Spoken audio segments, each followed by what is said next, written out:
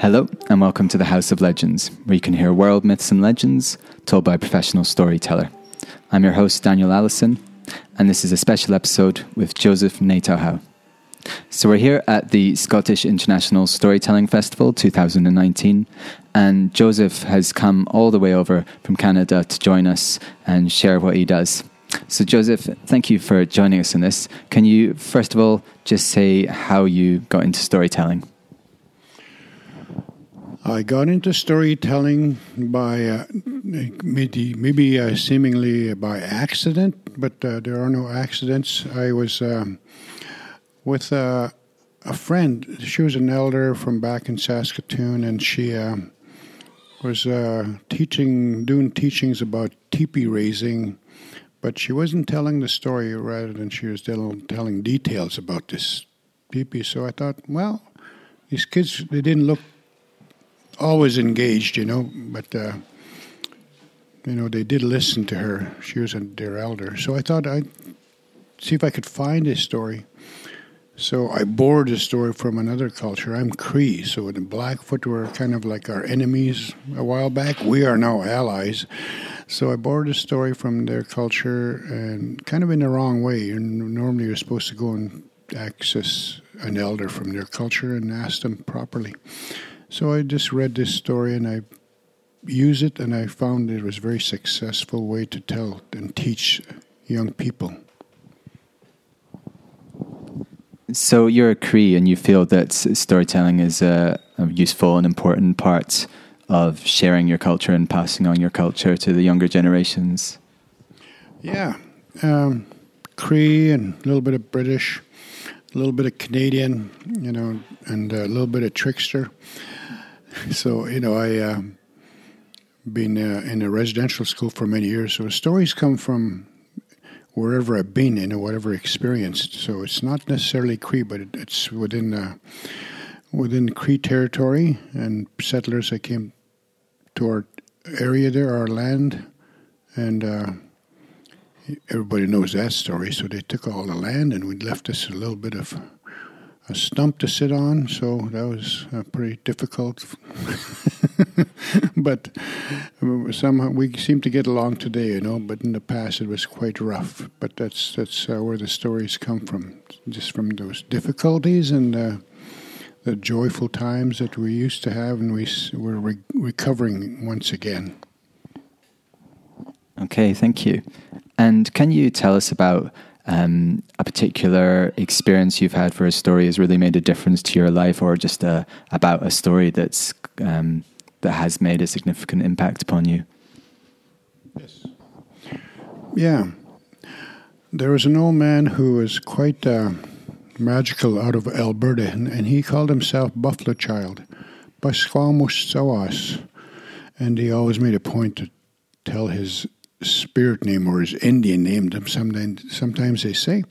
But he told me one time that I'll tell you a couple short anecdotes, and what he showed me was this tree. It was maybe 10 or 15 years old by the time I saw it, and he pointed to his tree, and she says, "This used to be a dry piece of stick. I leaned over a number of years ago and picked up a dry stick, and then I just put it in the ground and to see what happens, I guess, and lo and behold, a tree came out of that dry piece of stick, and now it's as tall as 15, 20 feet, and the leaves were, there was lush. It was a beautiful tree."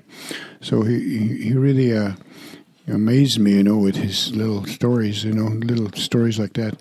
And then he had painted a picture on top of a house, and it was a red face, and right on the top of a kind of a teepee-shaped house, and he showed me that. He said, in the future, when things change, there's going to be only those people that they'll be left, they'll be survived, And, I didn't know what he meant by that. Maybe it was kind of like a metaphor that in the future, maybe those people of indigenous culture, will help to renew this land here that's kind of going all to heck, And then he shared this one story about a young woman that he'd met. And this woman had come into his teepee. And normally you don't do that. You wait for the elder to come home. But this woman, it was a young girl, teenager, and she was crying inside this teepee because she was lost, So he came back to his teepee and he saw this young woman crying. And so he waited for her to stop crying. And then took over a basin of water and says, "Young girl, kasikwi, wash your face.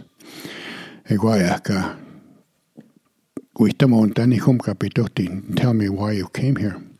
So she washed her face, and apparently there was mascara rolling down her eyes. And so she looked a little scary. And she finished washing her face, and she stopped crying, and she says, "Oh, I see all these beautiful people at this camp, at this gathering, and they're all dressed so nicely, and they're following some kind of rules or guidelines how to dress. And here I am with my short skirt and my high heels, and my hair's all gussied up, But I feel out of place, and so that's why I came in here. I feel like I'm lost, and I wanted to come here to find myself." The old man turned to him and says, "Well, let's have a little incense and a little sweetgrass ceremony. And I'll pray for you." So put his hand on her head, and he prayed. That things will turn out okay in the future. And then he told her, "That's all I can do for now. So I'll carry on, and maybe we'll see you at next gathering." Sure enough, a year or two went by, and she came back, and she had changed her appearance. She had her longer hair, she braided it, and she had a long dress, the proper, thing to do, I guess, to come to the gatherings, that gathering, which was called the Ecumenical Conference. Was being held several years in Alberta, outside of Calgary. So she came back there, and she came to look for that old man to thank him. And she saw him. He said, "Hey, Moshom, grandfather." And the grandfather turned towards her and, I said, "Who are you?" He says, "Oh, and don't you recognize me?" He says, "No, you prayed for me a few years ago. I come back. I've changed some of the things that I was doing back then, and I feel a lot more comfortable, and I've returned, and I wanted to thank you for that prayer." And that's one story that told me a lot about, how old people just do a simple thing, a simple act, just to help young people to correct, or at least see a better life for themselves. Yeah, that's beautiful. Thank you very much. Yeah, so I was wondering if you would share with us just a short story, perhaps one of your trickster older brother stories, because I watched Joseph perform last night, and they had all these really funny little stories. I hoped we could get one of them for the podcast, if you'd be so kind. Sure. Right now there's no snow, so we call this trickster Namoya Kakiwihit. Namoya meaning no, and then Kakiwihit, cannot be named. So the one who cannot be named. It was walking along, and it was getting a little chilly around fall time. He was shaking and he was walking. Then he saw a black bear coming towards him. Hey, Nanasko, he said, "I'm very thankful." "Maskwa," he says. He calls out to the bear.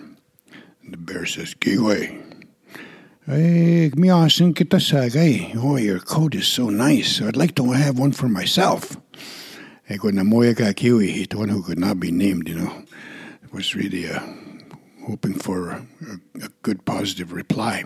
And Maskwa said, go eat, and I'll help you. You have to roll over 4 times on the earth. You can be a bear, but think about being a bear as you're rolling. got the wee scats and you will start transforming. So he did as the bear told him. He went, "Stall. If you get to the third one, you can change your mind." So he rolled the moikakyu. He'd once, twice, third time. Oh, what the heck, I'll just go for it. So it turned over, all of a sudden, he was a bear. But he looked at his coat and he says, "Wow, sauna." He says, "Oh, mine looks brown. How come mine's brown and yours is black? I wanted a black one."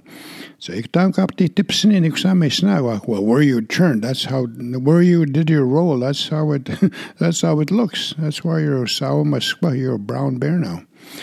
I guess that's all right. I did just want a coat. Thank you very much. Thank you. All right. Okay, no farting story just now. All right. So that's all for now. Tune in because we're probably going to have another episode from the festival very soon. See you next time.